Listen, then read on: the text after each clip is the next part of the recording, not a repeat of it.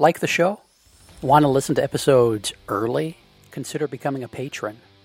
Starting at the $3 a month level, patrons get access to a custom patron-only feed where we put out episodes of Upstairs Studio podcasts like the Child Care Bar and Grill, Miss Becky's Classroom, That Early Childhood Nerd, the Renegade Rules podcast, and others early. That feed is just for patrons. You could be one of them. Go to patreon.com/PlayvolutionHQ or click the link in the show description to learn more.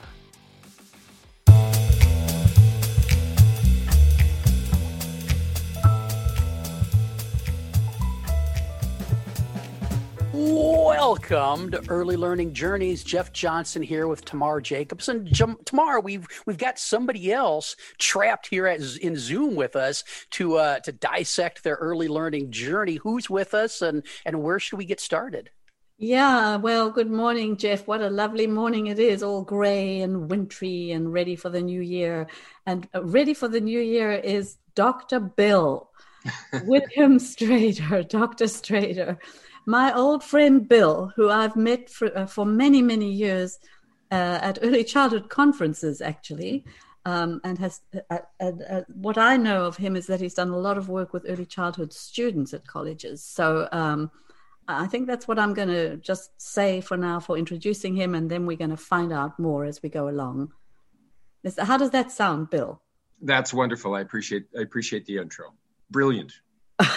So Bill, when Tamar says old friend, is that old friend or both?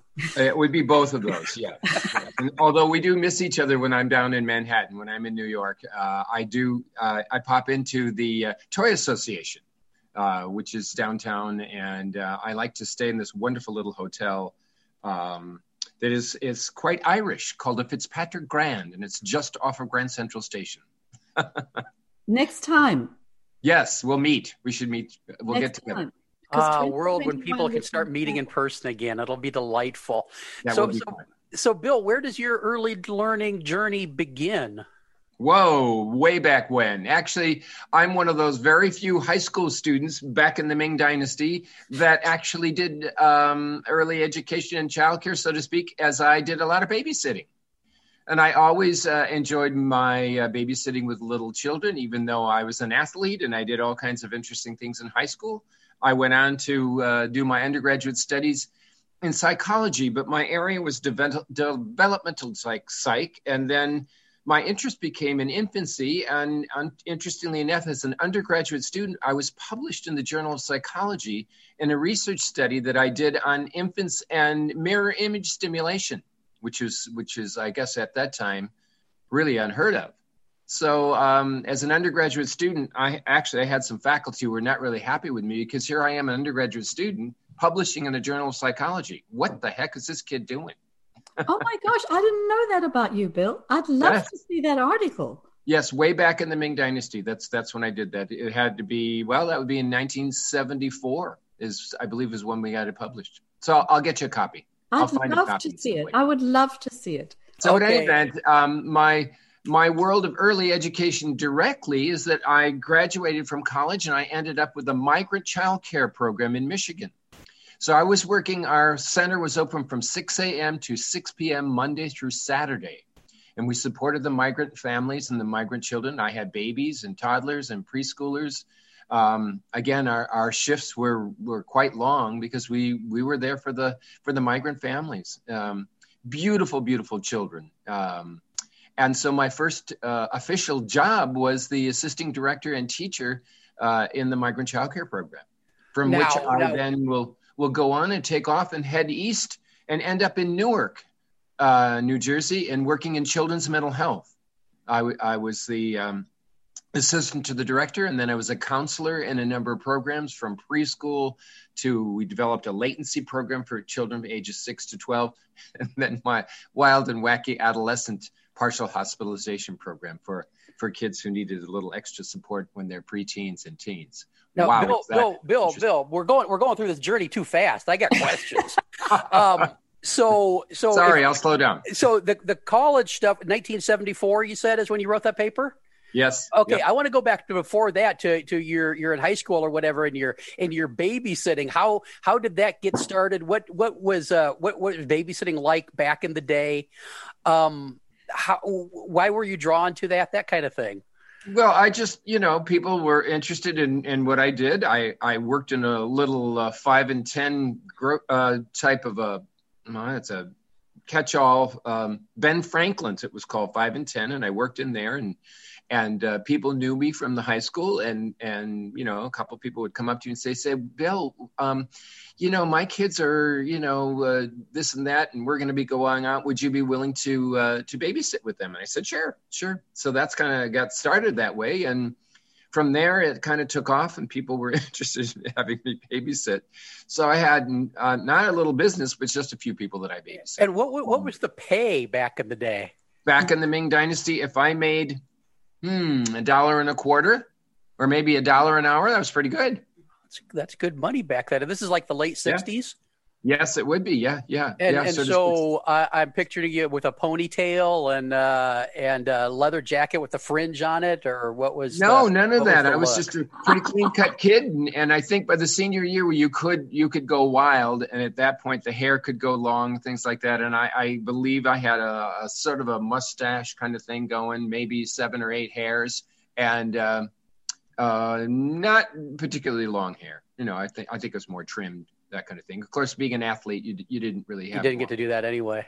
Yeah. Bill, how did you know what to do with those children?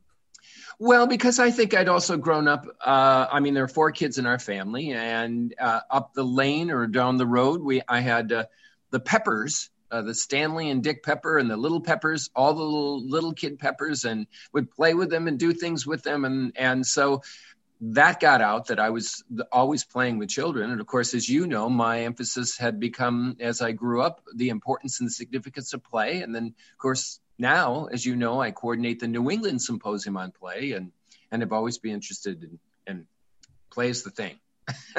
So, Bill, what number child were you in your family? I would be number 3 out of 4. Ah. So, were there a lot of dudes doing that back then, babysitting for neighborhood kids, or were you kind of an oddity? Negative. No, I was pretty far out there, I would guess. Oddity. Oddity is how I would describe Bill. Just period. Thank you. I love that. I'm going to have to keep that. And I mean it with such affection. Well, I appreciate that. I think I'm kind of odd too, but no. all in the best ways. Yeah. Because I found myself doing a lot of the same thing, babysitting for neighbor kids and that kind of stuff. But this is the early 80s, and it was still kind of a kind of off the wall thing for a dude to be doing at that time. And and so I'm glad to see somebody was doing it a couple decades before. And so what led you, did that experience working with kids informally then lead you to picking this up as you went into your formal education, or were there other drivers of that choice? Well, it's interesting because, I was, as I said, I was an athlete, and my grades, which is interesting, I was not really doing all that well for sort of my freshman, sophomore year in high school. But my junior, senior year, something must have switched in with me in terms of my learning, and my grades went up and up and up. And by the time I was a senior, I was a straight A student, which is interesting. And then I got into college, and it's sort of the same thing again. I started off sort of a C minus student. And as I moved up the ranks of sophomore, junior, senior, by the time, again, I'm a senior in college, all straight A's. Doing wonderful things and having a ball. And I had a Philadelphia urban semester program my junior, senior year, and did lots of things when I was in Philadelphia, although there I was in adult mental health, working in an area of Philadelphia, and other clinical opportunities. So that was interesting for me. So I guess the mental health part of my life and supporting mental health, and then my own work with children, I think the two of them combined and got me very interested in the work that I ended up doing, later on, as far as wanting to work with children directly. So that's been my one of my loves. So I was involved with the University of Rhode Island Child Development Center and was the head teacher and then director of the program. From there, I went on to teach in a number of different colleges and universities throughout the New England states. And while doing that, I oftentimes would be in there with the children. They would say, "Where's Dr. Bill? He's downstairs in the preschool program." You know, my theory always is that we do what we do because we're sort of influenced by our childhood. Yes. And yeah. So I'm curious about you being interested in developmental psychology and mental health and young children, how your early childhood affected you to make you interested in that.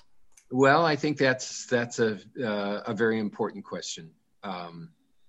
Part of it has to do with, I think, the fact that, I lived in a sort of a rural area and in a beautiful farmhouse and 16 acres of land, and our fields were cut. The hay was cut and taken away and given to the farmers in the area. And actually, I am also a World War II child. My father was a lieutenant colonel in the American Corps. My mother was a Brit, although she was born in America, but then went back to England as a baby and grew up. And then during World War II, interestingly enough, she was a nurse, United States, a U.S. Army nurse during World War II, during the Blitz and the bombings and dodging bullets and all that sort of thing in England and in London. And my father and mother met there, came back to the States, and the family began. How did that influence your desire for developmental psychology? Well, I think it did because of my interest in children, and there were kids up and down the lane, and we were playing together. And I think as a result of that, also I think the nurturing piece I kind of was involved in as my mother died when I was young. And that's another piece of sort of looking at self and others, and the care for self, the care for others, and that's another piece of it. Of having to grow up. Yeah. And how young were you? I was about 10. That's young. Mm-hmm. Yeah, it is. It's fairly young. That's a big loss, Bill. Yes, it was. It was a challenge, but we get through it and move on and find other ways to be involved. And I think the kids, the school, my education, all those kinds of things were something that was interesting and exciting for me and got me out of the home. Spoken like a true soldier's son. Yes, there you go. And actually, interestingly enough, I have worked with, let me pull this off here, the 179th Mountain Division. I'm a support of what are called the FRGs, or Family Support System.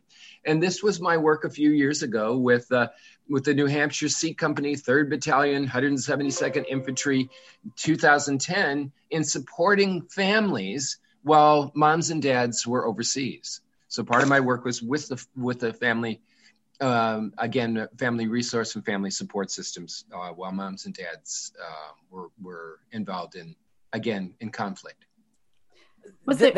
Oh, go ahead. Sorry, go ahead, Jeff. Well, that seems to be a theme with you. You mentioned working with the migrant families, and now this. For a lot of people, they think childcare or early learning, and they think of a program that looks like one of those catalogs that the companies send out to us. But early learning and childcare takes place in all kinds of different settings. Absolutely. and for different needs. And I think we as a field need to kind of pay more attention to maybe those non-traditional type programs. I was really interested in hearing what that migrant program looked like back in the day. What kind of facility were you in?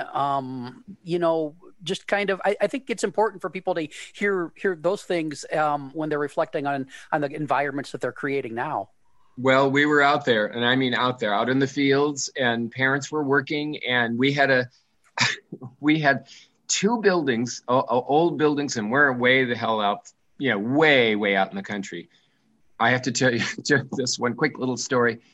It's a beautiful day. It's sort of sunny, and the kids are outside playing, and I'm looking up to see this dark cloud. It's moving independently on its own on a very clear day, and I kind of thought, this is very peculiar. And it was getting closer and closer to our buildings, and I kind of said, you know what? I think I'm going to bring the kids in. Well, I brought them in just in time, as it was a huge, huge, huge, huge cloud of bees. Oh. And the bees decided that they were going to fly into, are you ready?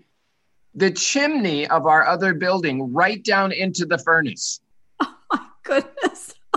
Now, no one got hurt and no one got stung, but I had to, call the county, and then they sent a beekeeper out, and the beekeeper was happy as a clam, because he's like all excited, because he climbs up the top of the chimney, he puts down whatever he puts down, they all climb aboard, and he's got a huge amount of bees for his livelihood. Well, those fields aren't going to pollinate themselves. No, that's exactly right. But it was quite an experience.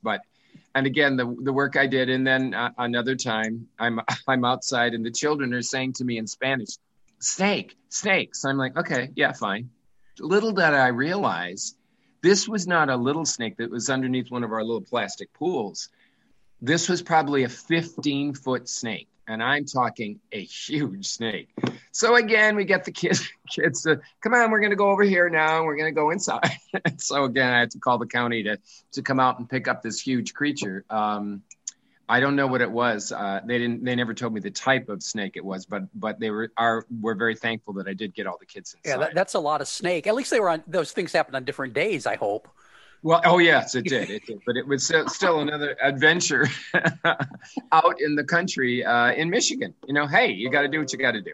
So this is early mid-70s?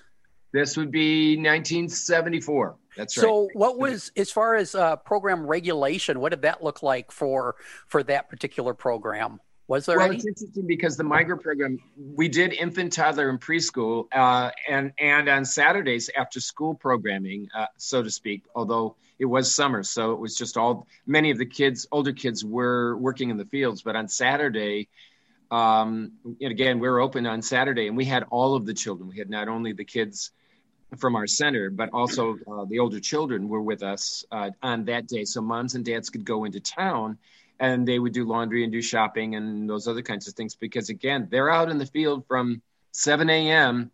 till 6 to 5 at night, every single day, Monday through Saturday. They worked hard. And so we were there to support family. We did a lot of things. We managed to arrange for pediatricians in the Holland area to come out once a week in the evening from 5 to 8 to be responsive and supportive of the migrant families. So that was a great opportunity to support the children and families at that time. How were you? Were you a sort of cuddly teacher? Oh, are you kidding me? They were all over me. Or I would sit down, and I didn't have to make a lap. They were in my lap immediately. Yeah. That's what I can imagine, actually. Yes, exactly. And even now, when working with the preschoolers over the years, they just come over and they lean on me, because we don't kind of do too much sitting, anymore on teachers. So they would lean on me. Oh, that's sad to say that we don't do too much sitting on teachers. Well, yes, you know how it is. It's sort of like you have to be a little more careful of where you are, and again, who you are, et cetera, et cetera. Even though I'm a trained professional early educator and have quite a bit of background in working with young children, it's still an area of concern. So you can be close to children, but not so much making laps anymore. At least because you're a man, or because of COVID? Well, I think there's COVID, and there's being a man, and then there's, just the allegation or the assumption that you may be doing something that's inappropriate if you're a male early educator. So let's talk about that for a moment. That makes me mad. I spent 26 years doing direct care in center-based programs and family child care settings. And that was a recurring thing. Yes. But on the other hand, the big payoff is I found myself working with so many kids who didn't have any sort of reliable or dependable male role model in their lives. Yep. That I just kind of got handed that job in a lot of situations. And so sometimes we had children that were in our program specifically because there were dudes around. Yes. And the often single mothers, but often two-parent mother-father families felt that was important for their child. Absolutely. But then I recall once that I got a phone call. My wife and I were doing family childcare at the time, and she didn't like the businessy side of things, so I had to do the interviews. And I'm talking to a woman, and she's like, "You are with the kids?" And I'm like, "Well, yeah. I mean, we both are, but yeah, I spent lots of time with the kids." And Sure. and she said, "That's just wrong," and hung up on me. Yeah. Which is great, because she would not have been a good fit for our program, Mm-hmm. but that's just the sad reality and my first thought was, what's happened in her life? Yes, exactly. And since I work with infants and toddlers and preschool children, how often in almost all my programs you see a little person who has their arms up when they come over to me saying, "Pick me up." Yeah. Of course, I'm 6 feet tall as well, and I think they like that height thing, so that they've got a much better view of the world when they're up high with me. Yeah. So, I mean, as a profession, we talk about wanting to bring more men into the field, and the realities out in the field are not often inviting for this kind of thing. I didn't ever do the hey, no lap thing. I just made sure we had the proper insurance. So, and because I just, we need that contact, but we live in that world. But we're going off on a tangent, probably. So can I just add a point there? Because as a director of a childcare center, I found that very often the women, the educators, would be alarmed with men in childcare because they did a lot of rough and tumble, which Yes. women didn't do. And Right. I used to educate the staff as well as the parents, that this is an important part of being a child. It's rough and tumbling. So I'd have to educate also the staff as well as the parents about, the usefulness of men in an early childhood program. For sure. And sometimes the children have the expectation that you are going to be rough and tumble. Yeah. I mean, I can be caring and gentle, and I am, and tactfully supportive. And of course, as you know, when kids go down for a nap, I rub backs, and then the kids sort of fade into the sunset and they're out cold. But that's just being with them. The cots are all over the place, and down they go, and they're resting, hands down. Okay, Nikisha, it's okay. You can put your book down now. Close your eyes. Take a little rest. Yeah. But there again, there could be suspicion. Oh my goodness. Yeah. Well, has that kind of followed you through the career? Is that like, what's that dude doing here?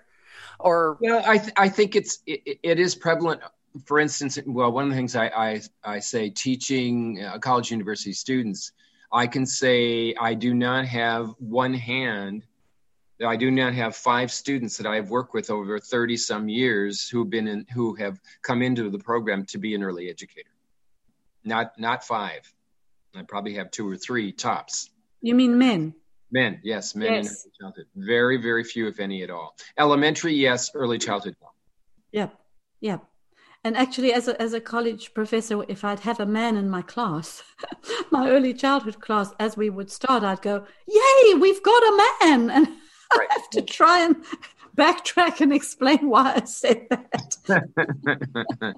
Well, again, we are a minority in that sense of being men in early childhood. So. Well, it sticks out to me that years ago I was doing a presentation in I think it was New Jersey. We won't get any more specific than that, but I'm talking to caregivers and I'm talking to this lovely woman, the director of a program, and her son works for her. He's like 17 and he works part-time during the summer, and he really loves it. Sure.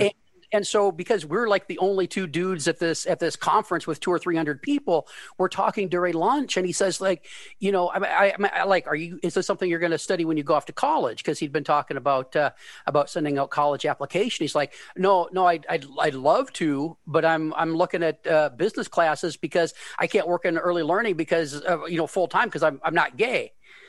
And it was shocking that this young guy he'd grown up in a child care center perceived that's those 2 things were kind of tied together. Right. And we had a long conversation about that. So what if you were, and you don't? That's not a requirement to work in the field as a male, and it was just shocking. Yes, I know, and that's another perception of you that I think needs to be looked at. But Yeah.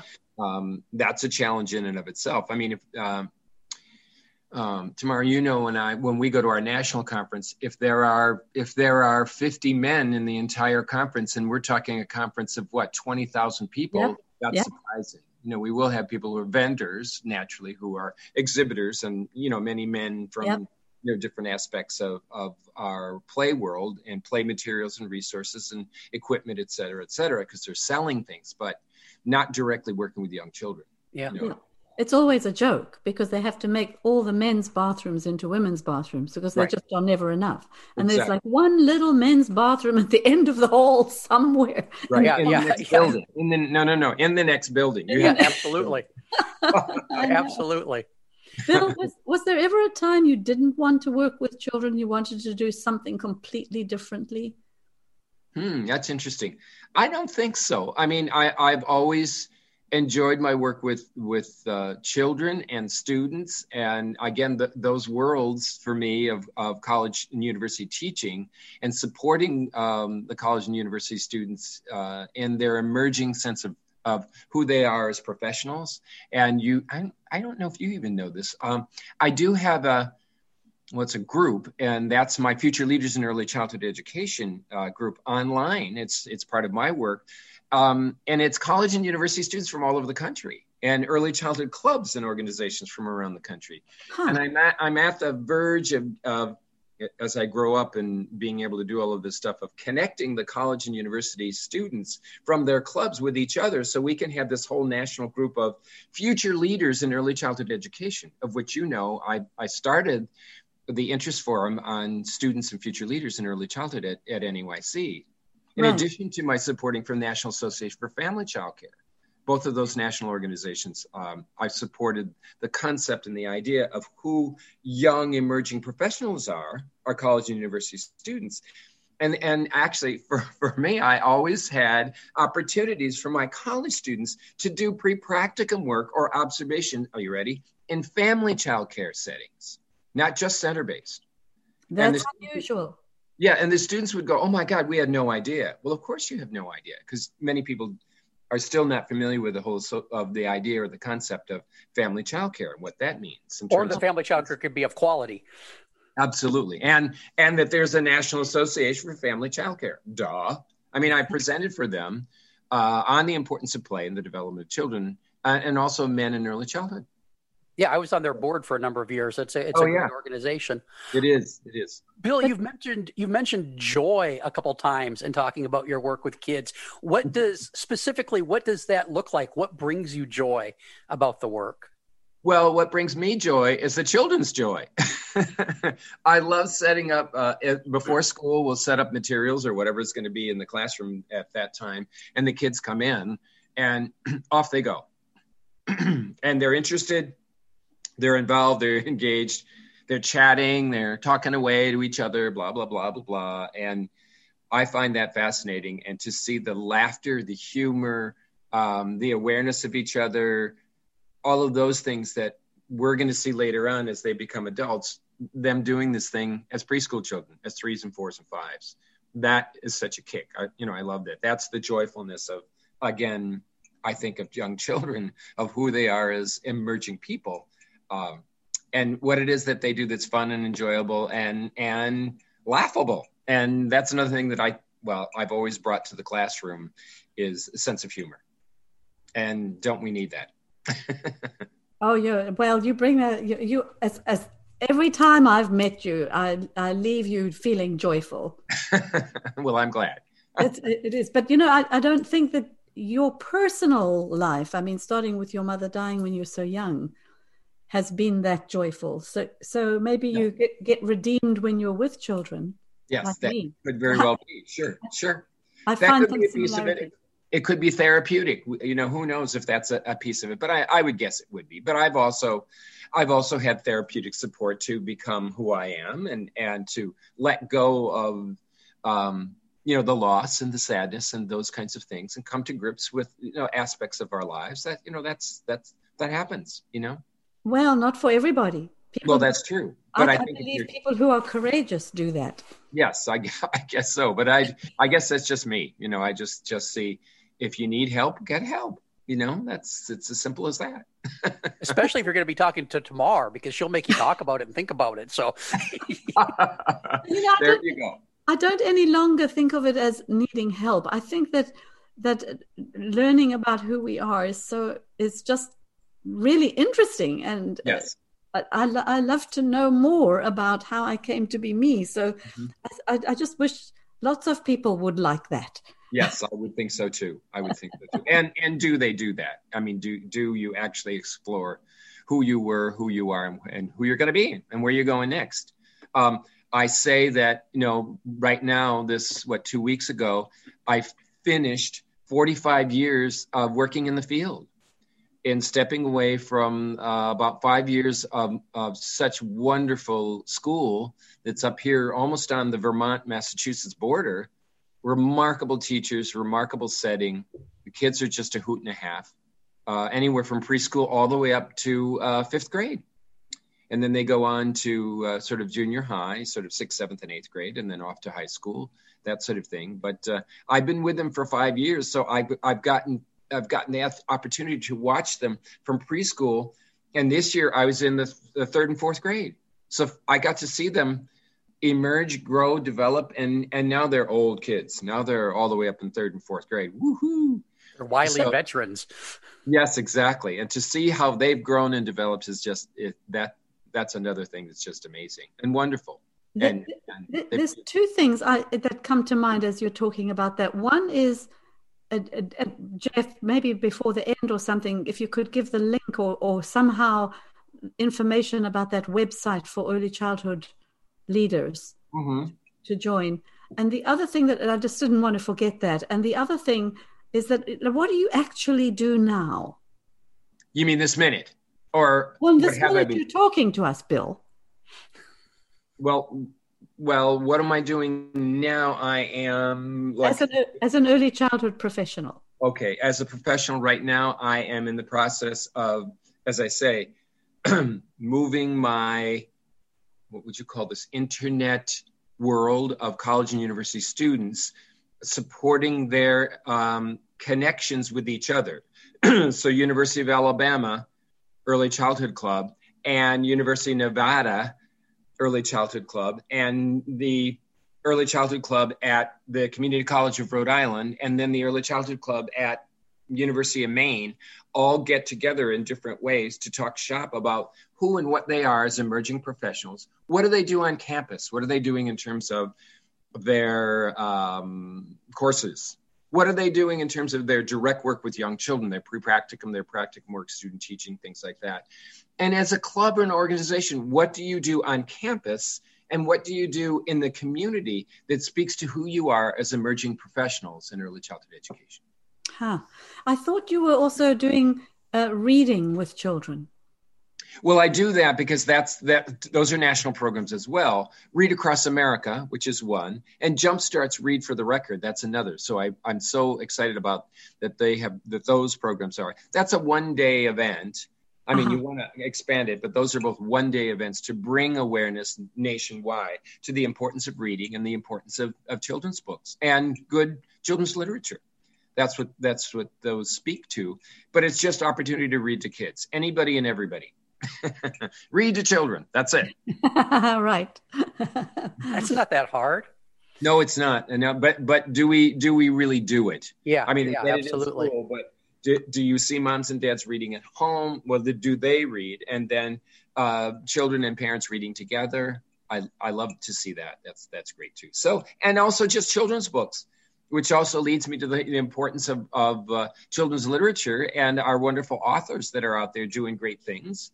And supporting them, that I think all of those sort of are tied up. And here in Western Massachusetts, there are a number of authors that are here too that go to the schools and share their books and their love of writing and creating books, which is wonderful. Well, it sounds like you're keeping yourself busy. You're not kidding. Yes, I am. I'm not laying around. Although I'm fortunate right now because we don't have snow coming in, but yet. But the weather up here can be variable. And of course, you have to keep your eye on the weather and the news because, school closings and things like that. So, yeah, that's going to happen. Hey, Bill, you mentioned the kind of benefits of working with kids over time. You see that growth and development. And you mentioned you've been at this for 45 years. How have you grown and developed in your just in the room, on the floor practice with kids over that time? Did you kind of come out of the gates knowing what you're doing and that your professionalism has just kind of stayed the same but evolved, or did you make mistakes in the early years? What's the journey been like? Well, I play, but in playing, I don't just dive in and say, all right, give me the ball. I go in and first I observe and I watch the interesting things that children are doing. And I may make a comment or a question or what they're doing in terms of their play.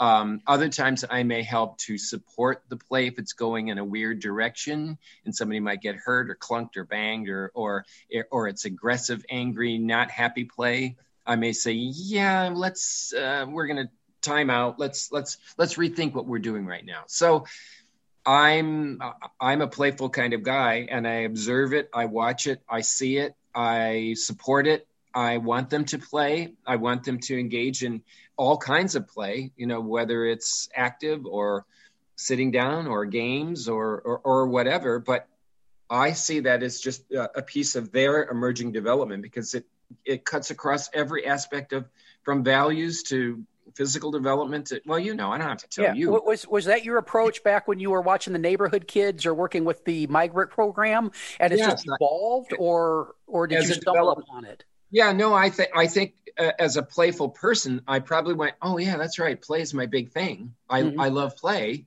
But just looking at human growth and development, I see that, or have always seen that as being such a remarkable aspect of human growth and development. I mean, that's what it is. Yeah. Yay, go grow and learn and do interesting things. And the little person I've been working with for a number of months sort of has emerged.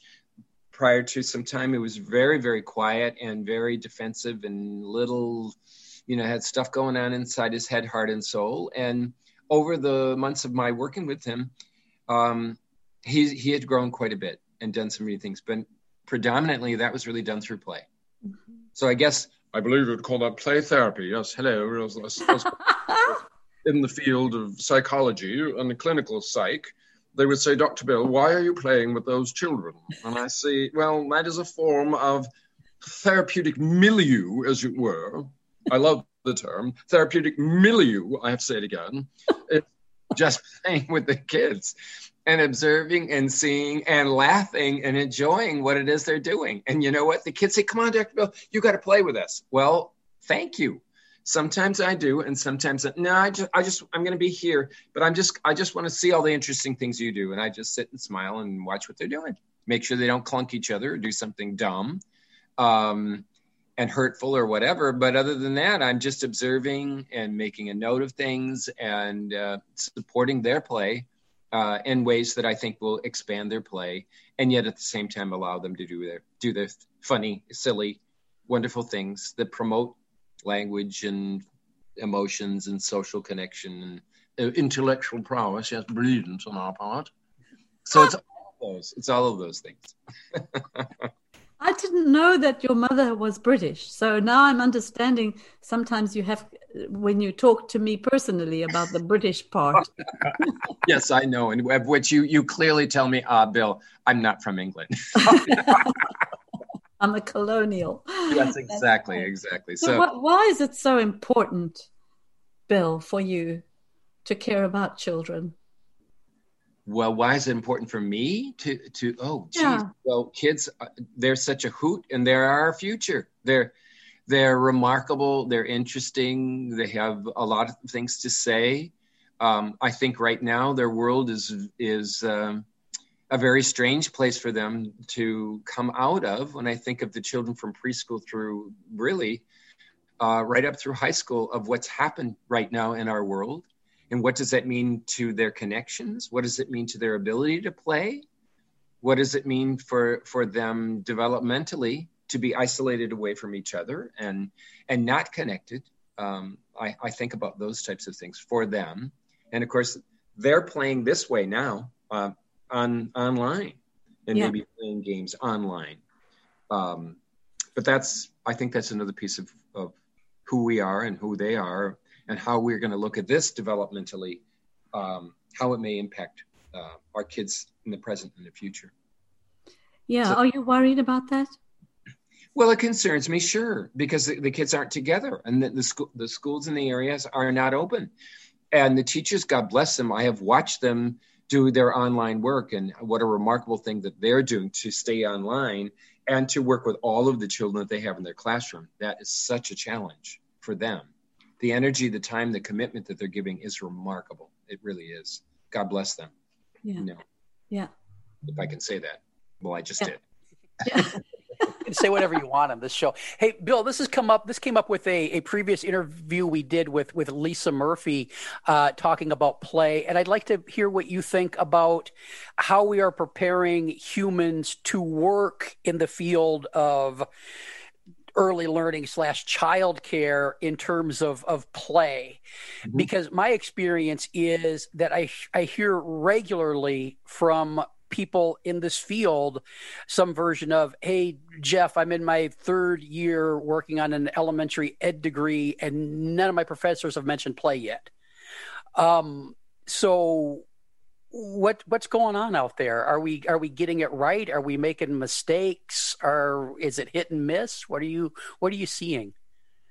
Well, there again, what you've said is the important piece of your conversation was early childhood, elementary. Are they similar? Are they different? I think about, and then let me switch hats to be a developmentalist. When I look at children developmentally from infancy through age 18, okay, that whole span, what's it like when there's a little preschool children and then they move to public school? And what does public school mean from preschool through grade 3? Because that's my certification area. So I prepare my college students from infancy through age 8. Mm-hmm. So there's somewhere in that area. But human growth and development underlies all of that. But it doesn't stop at age 8. Human growth and development goes from 8 to 12. And then, get ready. I'm 13 now. So 13 to 18, let's say. So as a developmentalist, I look at children and emerging young adults, if you want to call them, of course, 18, 19, 20, 21.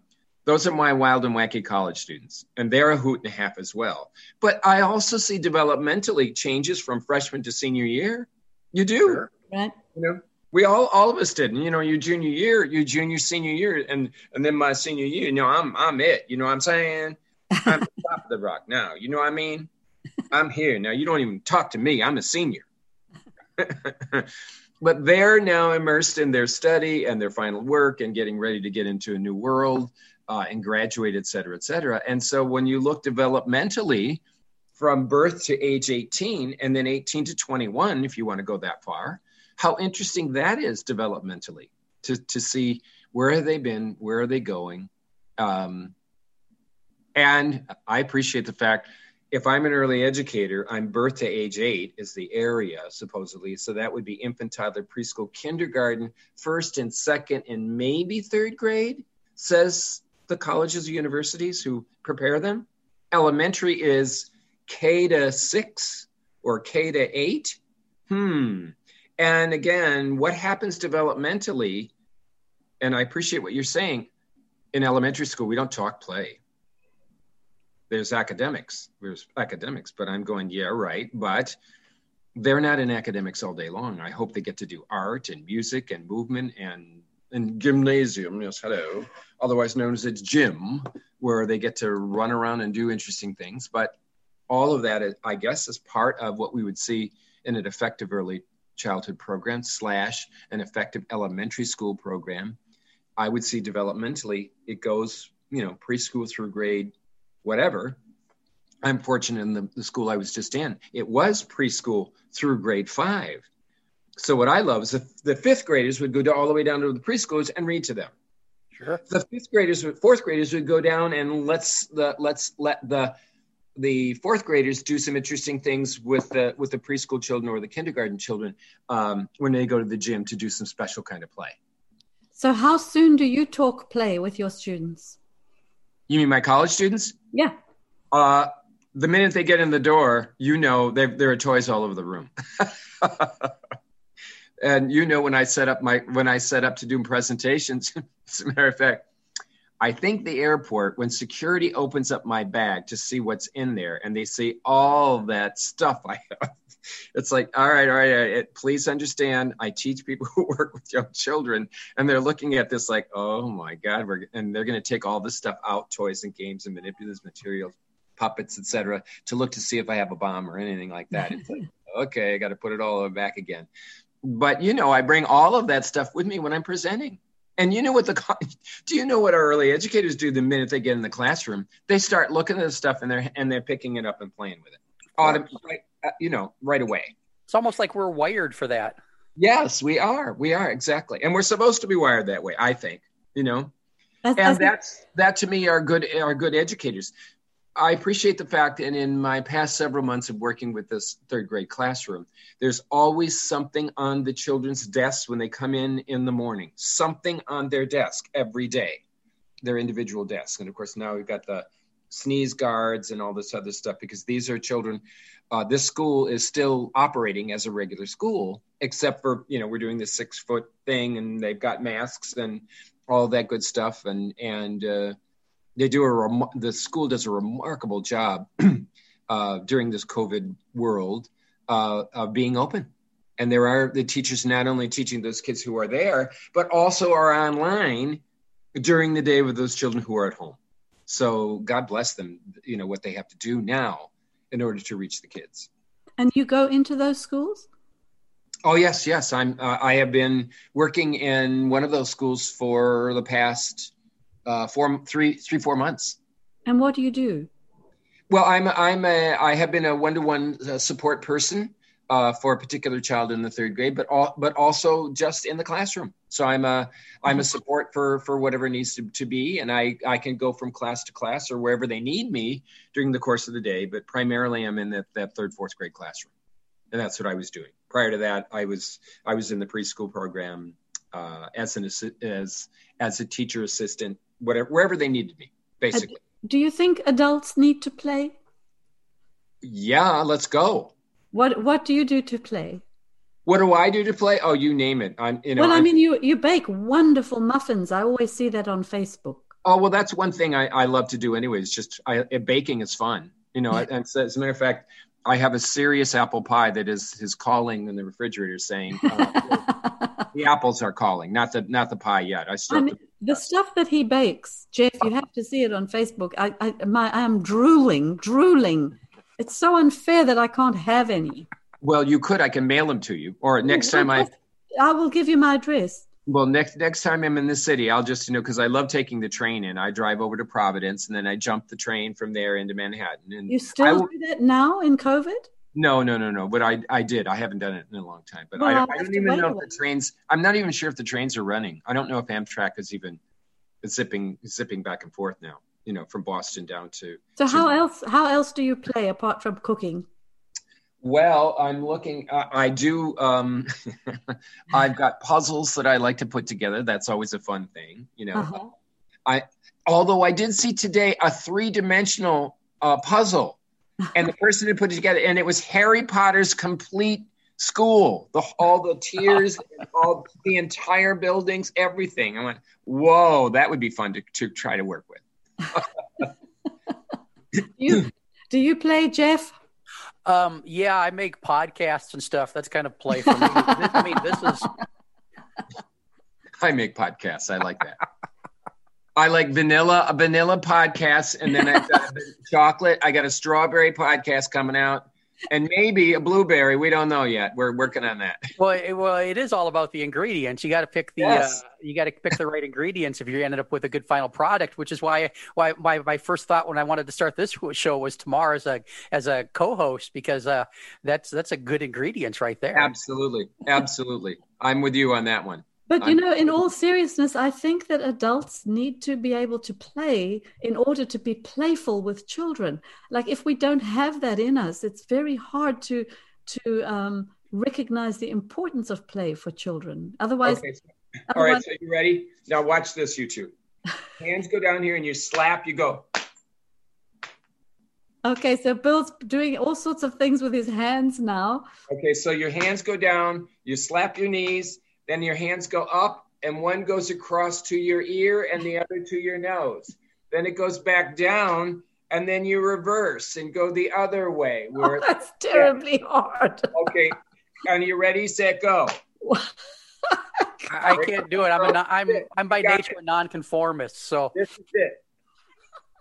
You're a nonconformist? Yeah, I by every internal inclination, when somebody tells me to do something, I can't do it just because that's how nonconformist I am. Which you don't follow orders. Which I think for me is almost a form of play. By the way, that's a Stan Laurel and Oliver Hardy movie from a movie that came out in about 1939 or 38, or I'm not sure when. But Stan Laurel's sitting down at the bench. He's just sitting at the bench, and he's got his bowler on, and he's just sitting there. He's going like this, and Oliver's going, "What are you doing?" So he tries to do it, and he's going like this. And he's going like that. He clearly is unable to do it, but it is a very funny scene. I said, I got to steal that one. So when I do present nationally, I have done that with 150 people, and I have to tell you, they are crying. They're laughing so hard because they're looking at each other while they're trying to do this, and they're poking each other's their eyes, their ears. They just clearly, that's a sophisticated, because we are crossing the midline if you want to be a developmentalist. No, well, that's the problem. And so many teachers are so serious that they think that play is frivolous. And right. I think it's important that, we're able to play. Well, I used to tell my students that sex is a form of adult play. And sure. I had a couple of students take my class subsequently, and I would ask always, why are you taking this class? And a couple of them said, because we heard you talk about sex. But I do think that if we're not joyful and playful in ourselves, it's very hard to accept children's, it's a developmental need. They have to play. They do. And if we have an education system that shuts the tap off when they walk into the kindergarten classroom, how else are they supposed to grow up? Yes. And for years, I've been hearing from kindergarten teachers who've worked long term in the field, how their classrooms don't look anything like they did when they started 20 or 30 years ago. The block area is gone or diminished. The dramatic play area is gone or diminished. It's all replaced with smart boards and computer screens. And so when we actively weed out play from the lives of children at that very early age, how do we expect them to grow up to be playful adults? Absolutely. And I do want to tell you that the school that I have worked in, this is Rowe Elementary, it's called, or Rowe School. Are you ready for this? The 3rd and 4th grade students all we have a huge tub of Legos. Absolutely awesome. And the things that they're creating, the sophisticated building, the kinds of creations that they are making, and the discussions that they're having between each other, because I got to be them when they did have some time with their Legos, was just so fascinating, because for them, the sophisticated building, the language that's coming out of them, and the discussions relative to this particular piece that I am building right now, that it offshoots this particular angle. And the reason why it does this is I do not want the rays from the ray guns to be shooting directly at this particular part, because it will kill the Quendo beasts that I do not want them to kill. But it's that type of sophisticated language and building and creating. And it's so cool. I'm just like, yeah, baby, go 3rd and 4th grade. Bam, we got Legos. So, Jeff, doesn't Bill remind you in a sort of very different kind of way of Mr. Rogers? Who? Mr. Rogers. Mr. Rogers. Well, he's wearing a sweater. You do know that I have known Fred over the years. Oh, I don't know. Yes, Fred and I have communicated. We only met once, but we have communicated through letters over the years. Oh yes, years and years and years ago when I was running the Hyannis Child Care Program, and his early work had to do with a superhero play. That I wrote to him a couple of times about his segment having to do with superhero play and what the superheroes were like, because kids were at that time punching each other and hitting each other and being super monsters and destroying each other and hurting each other. And I wrote to him about that, and he and I began a conversation relative to that. And of course, the Hulk was the thing at that time. And Lou Ferrigno, they showed, he did an interview with Lou, and he talked about getting into his makeup, and, that Lou was a person himself who was hearing impaired.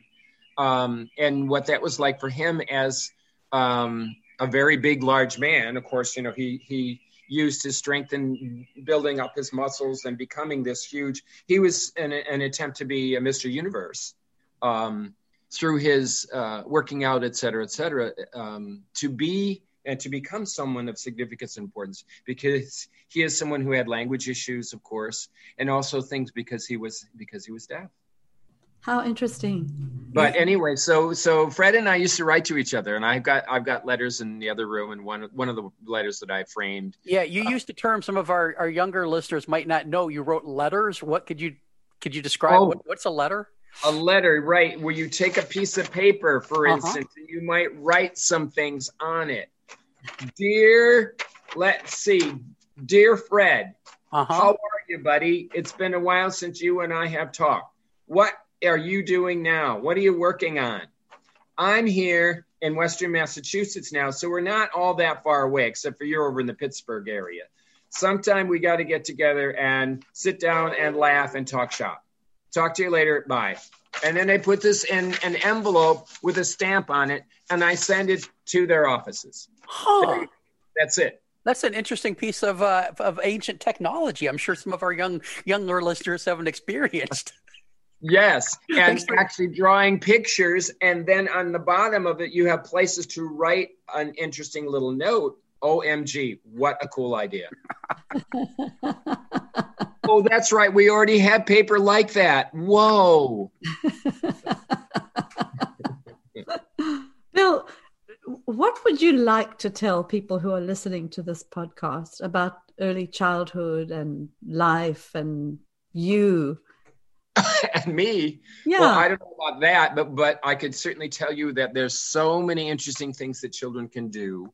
There's so many fun things. Oh, whoa, look at this cool little tiny book, The Little Engine That Could by Watty Piper. Look at this. Whoa, and that goes way back to the 1930s. Children's books and reading to children. What a fun way of learning about the phenomena of words and language and fun things to say and do and rhymes and riddles and poems. And of course, jokes. Yes, hello. All of those fun things that relate to us talking to each other and being together. And of course, I have to have toys because toys are such cool things. Wait, don't go anywhere. Look at this. Here it comes. Whoa. Oh, yes. Is that a sailing boat? Yes, this is this would be like a little fishing dinghy type of thing, but it has sails. And I have a whole collection of boats, different boats that I have that I love, because even though I grew up in the Midwest, I grew up on a lake, and we have something called Lake Michigan, which is very fun. And then I came out here to the East Coast. And of course, being out here, as you know, we have something called the Atlantic Ocean. Where you keep all that water. That's exact. Well, it's over there or over. I wouldn't picture it from where. one of those directions. Right now, where I have these beautiful hills, because I'm in what they call the Berkshires, so the Berkshire Hills. Some people would call them mountains, but my buddies out west would say, "Yeah, Bill, that's nothing. That's flat. This would be considered flatland for them." But that's not personal. What you mean? You mean the mountains? I want you to say something about you personally. Oh, you want me to say something personal about me or about playing? I loved, for example, hearing that you had lost a mother when you were 10. Okay. I mean, I didn't love hearing that, but I liked to know, I get to know you better that way, and that you I see. Okay. and that your father was in the military. Yes, and he was a businessman. He worked in Chicago, did the train thing, and we would go into Chicago, take the train in, and goof around in the city. And there's this wonderful museum. I think it's the Chicago Museum of Art. Whoa! And then there is the Museums of Science and Industry. Whoa! Yes, but come back to you now. He doesn't like to talk about himself, Jeff.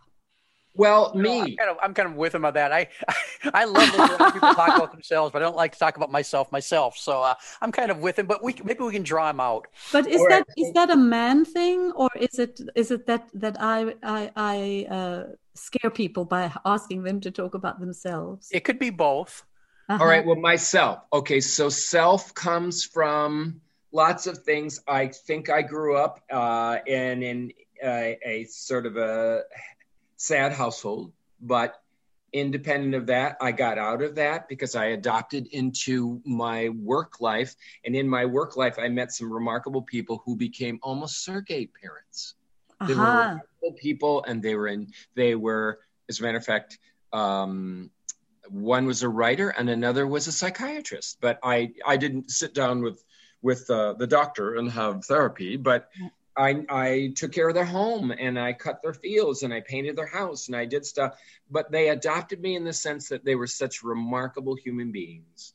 Yeah. And they took me into their home to do whatever they wanted to do. And I'd be painting in a bedroom and end up with him and her and the daughter all on their beds, laughing and giggling and having tea and while I'm painting. So they always included me, and I think it said I would get to work and do stuff, and they would end up hanging out with me whenever I was working, which I thought was kind of fun and funny and important to me because they saw me as someone of value. So, because I had sort of surrogate parents, I always say that I developed through the kindness of strangers. Mm-hmm. So that's important for us, I think. Yes. So as a teacher, we could maybe not be a parent, but we could give another option to yes. Life. And I think those people who really saw, for me, you have value, you have worth, and a little message was written. Bill has potential that he knows nothing about. That little message to me when I went off to college was in my dorm room underneath my little desk.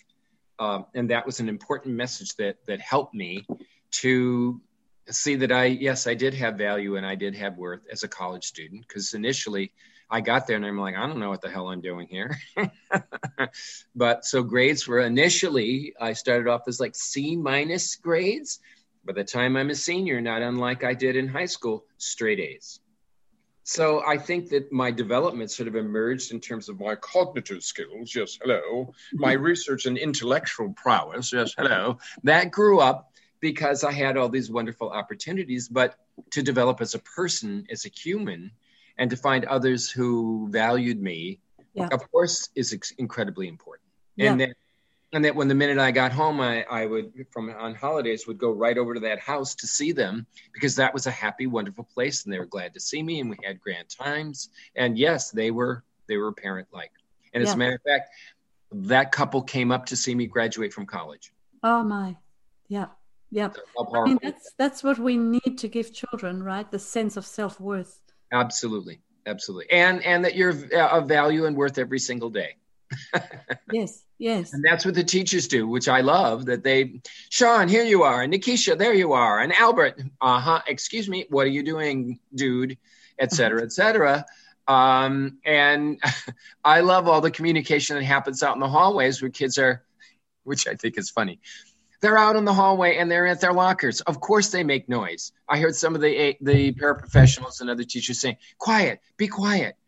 When you're coming in, well, how do you do that? There's 20 kids out there in the hallway and they've got lockers. And of course they're going to talk to each other. It's a hallway. You're saying, be quiet. Like, no, I don't think that's going to happen. And why should it happen? That's exactly right. So, I just kind of let that one go. But then they would start yelling at me, Bill, be quiet out here. Oh, sorry. because I'm making noise out there too, chatting with them, I got in trouble once volunteering at a kindergarten class. We're out for recess, and I slapped a kid on the shoulder and said, "Tag, you're it," and started running. And 6 5-year-olds just look at me with eyes bugging out, like, we can't run on the playground. Literally, that's what they told me. Are you trying to get us in trouble? We can't run on the playground. So yeah, wow. I'm right there with you. What? Yeah. I would have been saying that too. Wait, time out. Where can we run then? Yeah, well, they had one of those asphalt playgrounds, which some really, really thoughtful adults designed, and it's too risky for small children to run on the playground. So that's and also the thing about having what they call grass or lawn or an area that is soft. What a novel idea! Yeah, can you do that? I don't know. I know, and now when you look at urban environments where they're saying, well, yeah, don't we need that there as well? Well, we take kids to the park. Well, sure. Now you can run around, One of the things that, there were 3 things that I learned from Lisa when we were talking. And one was, what were some sentences or phrases that changed your path? I don't know if you asked that question, Jeff, or if Lisa mentioned it. Oh, if you liked it, I asked it, I'm sure. Good. Well, Jeff, when you asked that, I really liked it. So what do you think about that, Bill? Were there any sentences or phrases that changed your path along the way? I mean, apart from that little message that you got for college. But that message was incredibly pourful for me because I'd never heard it. I think that was the one that said to me, he has potentials he knows nothing about. I need to explore those potentials then and to become who I became. And here I am, a student who's not only done research in infancy, but published in the Journal of Psychology, which faculty were mad at me. I mean, wait, isn't this what you taught us to do? Yeah. Well, yeah, but you're an undergraduate student. We're faculty. And look at that now. You're this old man now, and you still remember it. What? I'm an old ham. Did you say ham? Are you as old as me? I'm 71. Well, March 1st, I'm right behind you. Oh, wow. He doesn't look it, does he, Jeff? No. March 1st, I will be 70. Oh, my. We have to celebrate. Yes, 70. Here's to 70 years. Woohoo! This is coffee. And look at this. I have a mug from Fisher College, which is where I taught here in New England. The main campus is in Boston, but there are satellites around the state, and I taught in a few of the satellites. Huh. Who knew? Yeah. Jeff, do you have any other questions for my dear old friend Bill? I'm wondering what's love. You're just turning 70 in a few months. What's the plans for the future? You know what? That's a great question because I did hang up my hat supposedly a few weeks ago, and that's for the 45 years of working in the field to say, what's next? Now, there is this place called the Yankee Candle, which is the flagship store is right down the road, not even 20 minutes. So I may be a person that answers the door. Please come in. Welcome to Yankee Candle. You could do We are ever so glad to see you. How's that? I'm practicing that. maybe a pie stand at the local farmer's market. Now, I do have to tell you, some people were saying to me, Bill, are you ready? And they are what are called cream de menthe brownies. Now, I make those, and actually they're in Shelburne Falls, this quaint little town in Western Mass. There is a candy store there, and I told them about that. Actually, I brought them a couple of those brownies, and they have since stolen the idea, which is great, and now they make the cream de menthe brownies. I'm like, yeah, go for it. Oh, so I hope you're getting a couple cents per brownie that they sell. Well, they did give me one block. It looked like a brick that was mine. Here, Dr. Bill, this is for you. I'm like, whoa, what is that? And they said, that's your brownie. And then the younger daughter was there, and she said, oh my God, they're so good. But which I thought was pretty funny. I said, yeah, why am I not going into that area of my life's work? Although I do want to share with you two, my significant person over the years, 8 years now, is on the other part of the world. She's in the Philippines. And she is a former officer in the Philippine Navy. She is a former medical personnel, a dental surgeon. She's since left those areas of her life and is a businesswoman, and she has 3 grown, wonderful daughters. And that's where we have this wonderful long distance relationship. And I've been over once. I'm going to try and get her over here in the family just so we can bounce back and forth. So that's been a wonderful part of my present life, is learning all about what's the world like on the other side of the world in the Philippines, and that whole area of southeastern Pacific, the whole area of the Pacific Ocean, and the whole area and of course we've got a buddy from Australia who's now at University of Wisconsin. So yes, that Jody is now at UW, which is great. Jody Reek, who is a good buddy of mine over the years. Uh-huh. She now teaches here in the States, but was a person down in Australia. So, is there anything you would have done differently in your life? Any differently? I don't know. I think it's just sort of I'm trying to kind of go with the flow and what's happened in my life and where I've been, where I am, and where I'm going. So that's that's kind of what I see, and the next stages for me is I love working with college university students. I'm hoping that I can do this online kind of life in a way of getting the college students from around the country to do interesting things and connect with the National Association for the Education of Young Children, blah, blah, blah, blah, blah. So, go ahead. Go ahead. No, you go. What advice or bit of wisdom would you have for somebody coming into the field, starting their 45-year journey? And specifically, I'm interested in for your advice for guys that are thinking about a trip down a similar path. Mm-hmm, mm-hmm. Well, again, certainly, for me, understanding kids' growth and development and enjoying that, seeing that emerging sense of self. I think they have to be aware of who children are and what they're all about. I think that's the first thing. I think in doing that, you also, I hope, you enjoy that development. It's remarkable to see how they grow and develop over time, and to see that and to celebrate that with and around the children, I think is remarkable. Even my little ones who've learned to tie for the first time and can draw and to color, and they did their letter. Oh my God, Bill, look at this. I did my letter. Yes, you did. Awesome. Go, dude, or dudette. And that kind of thing of seeing and enjoying kids' development, I think is critical. If don't go into a profession or a field that you're not gonna, what would we say, have a blast in. I mean, yeah, I want to make a lot of money, although you and I know it's not going to be in our field. I'm sorry to say that. It's not going to be in our field. That is a sad statement. And I'd love to say something about that at the national level, saying, excuse me, let's talk salary. Let's talk money. How many of my buddies have a degree in early childhood education, a bachelor's degree, associate's, bachelor's, master's, doctorate, whatever? And what are their salaries? What do they make a year to survive? And I mean survive. They're not flourishing. I mean, our field, our salary lines are not the same as those as public educators. Right. And that's a statement. It really is a statement. Yeah. So that's I think it's probably one of the reasons there are so few men in the field.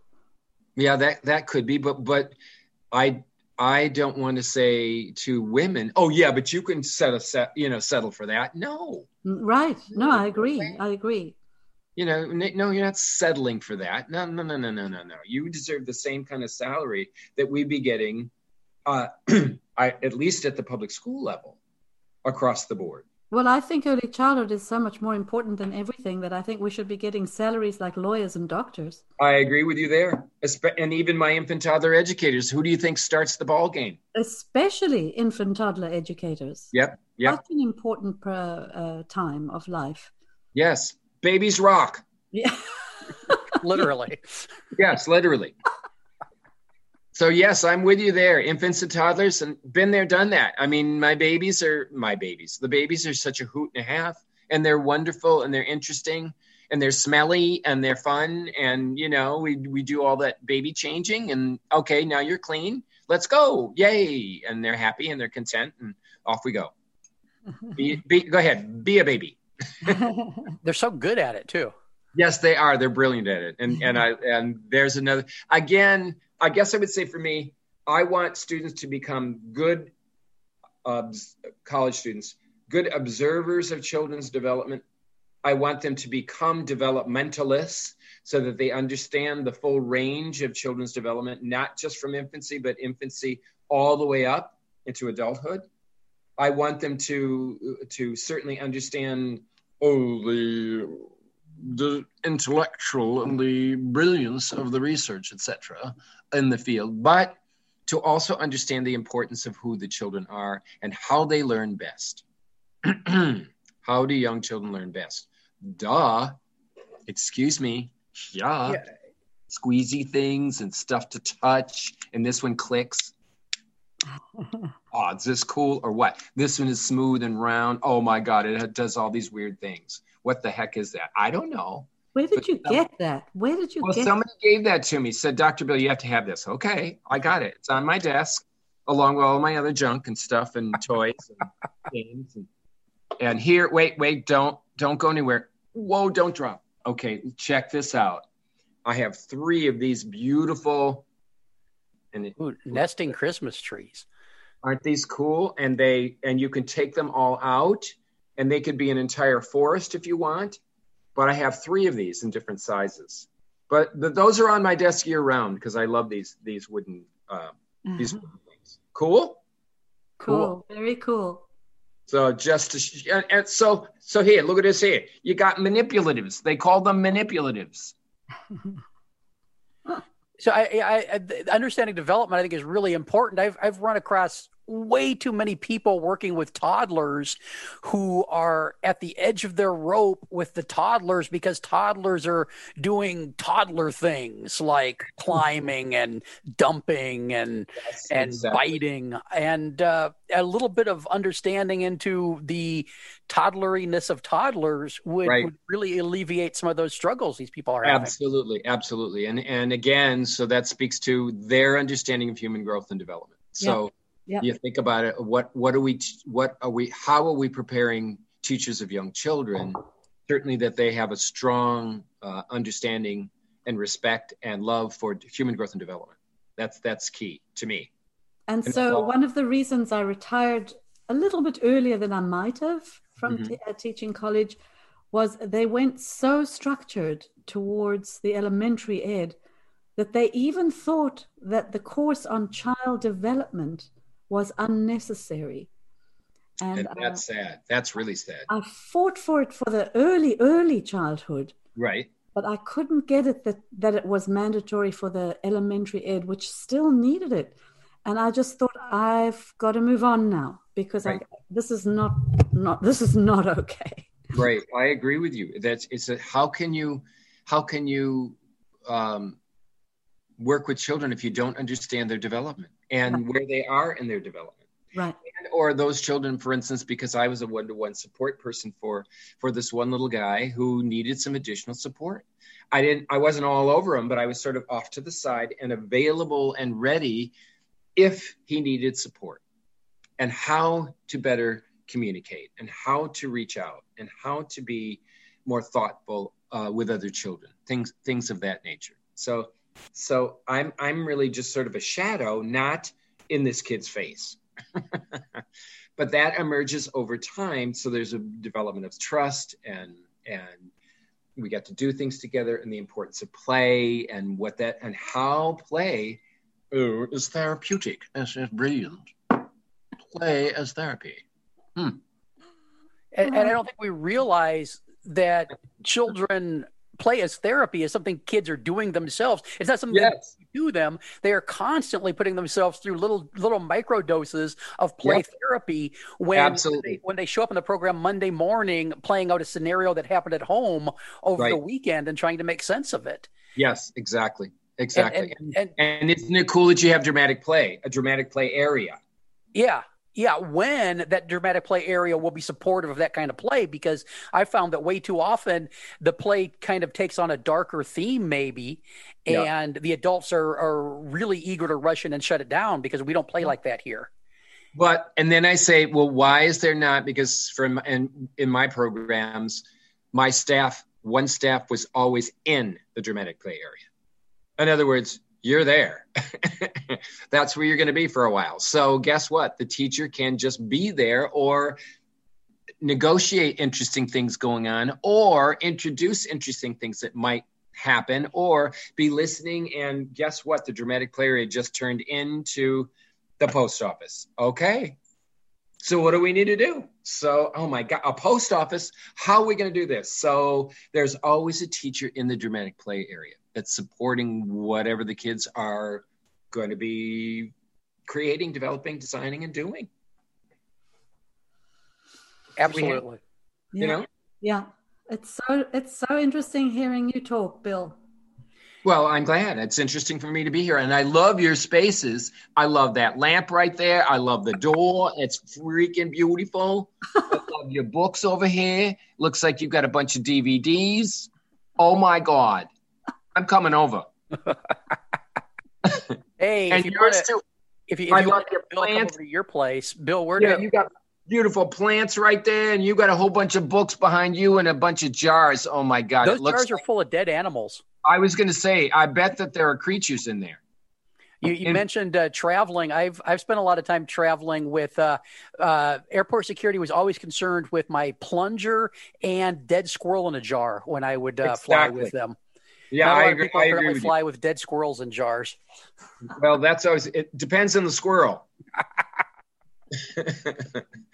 That's too funny. Although yesterday I'm watching out my window and I'm noticing an interesting tiny little goshawk trying to swoop in here and grab a tiny little titmouse bird. They were all over and it shot in there, tried for it, didn't get it. But I watched them fly off into the woods. I'm like, what the heck was that? And boy, was that a fast little transaction. Like, whoa. That's amazing. Boom, and off they went.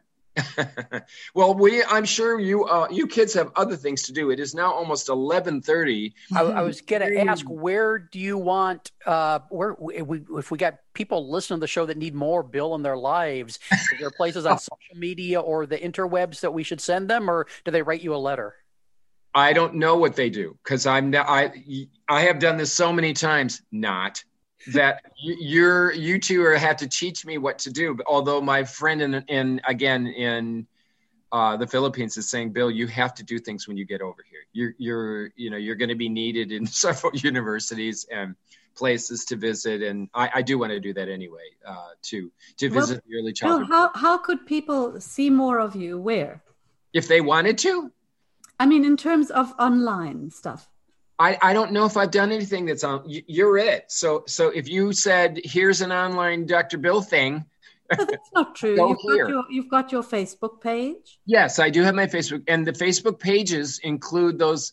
Well, on mine, for instance, if they're college and university students or faculty who say, yeah, I'm the faculty advisor of an early childhood club, and I want to connect with these other clubs too, they would just get a hold of me. So because my pages are within my Facebook page, I guess. Okay, so they would look for William Strader. They could put William H. Strader, and then you just go there, and that's me. Hey, listeners, I will stalk Bill on social media so you don't have to, and put the link in the show notes for this episode. Okay, that is brilliant on your part. That's why they pay you the big bucks. Yeah, all this big podcast money that we're making, tomorrow. Hey, listeners.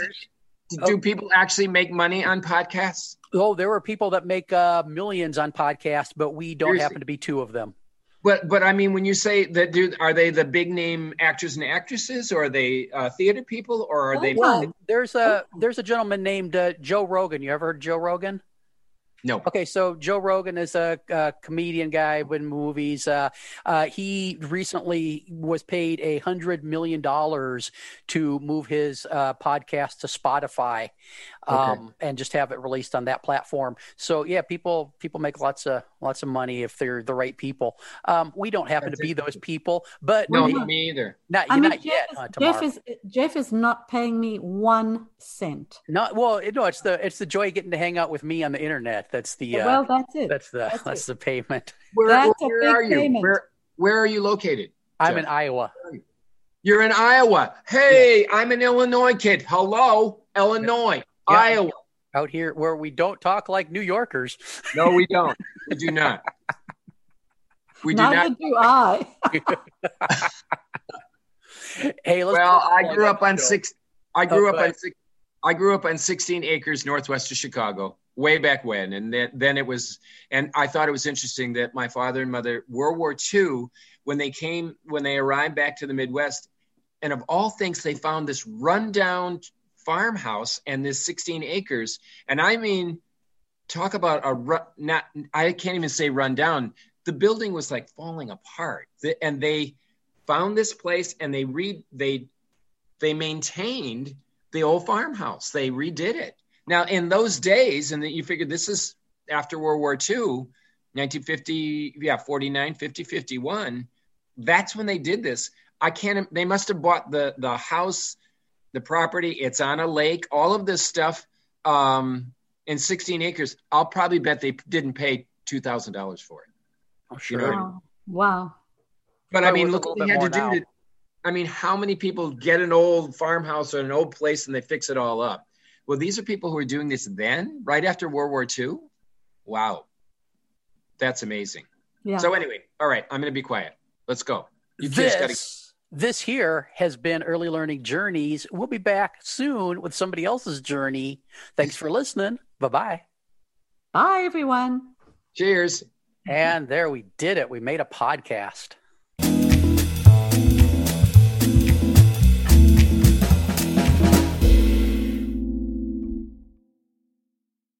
This has been an Explorations Early Learning Upstairs Studio production. Oh.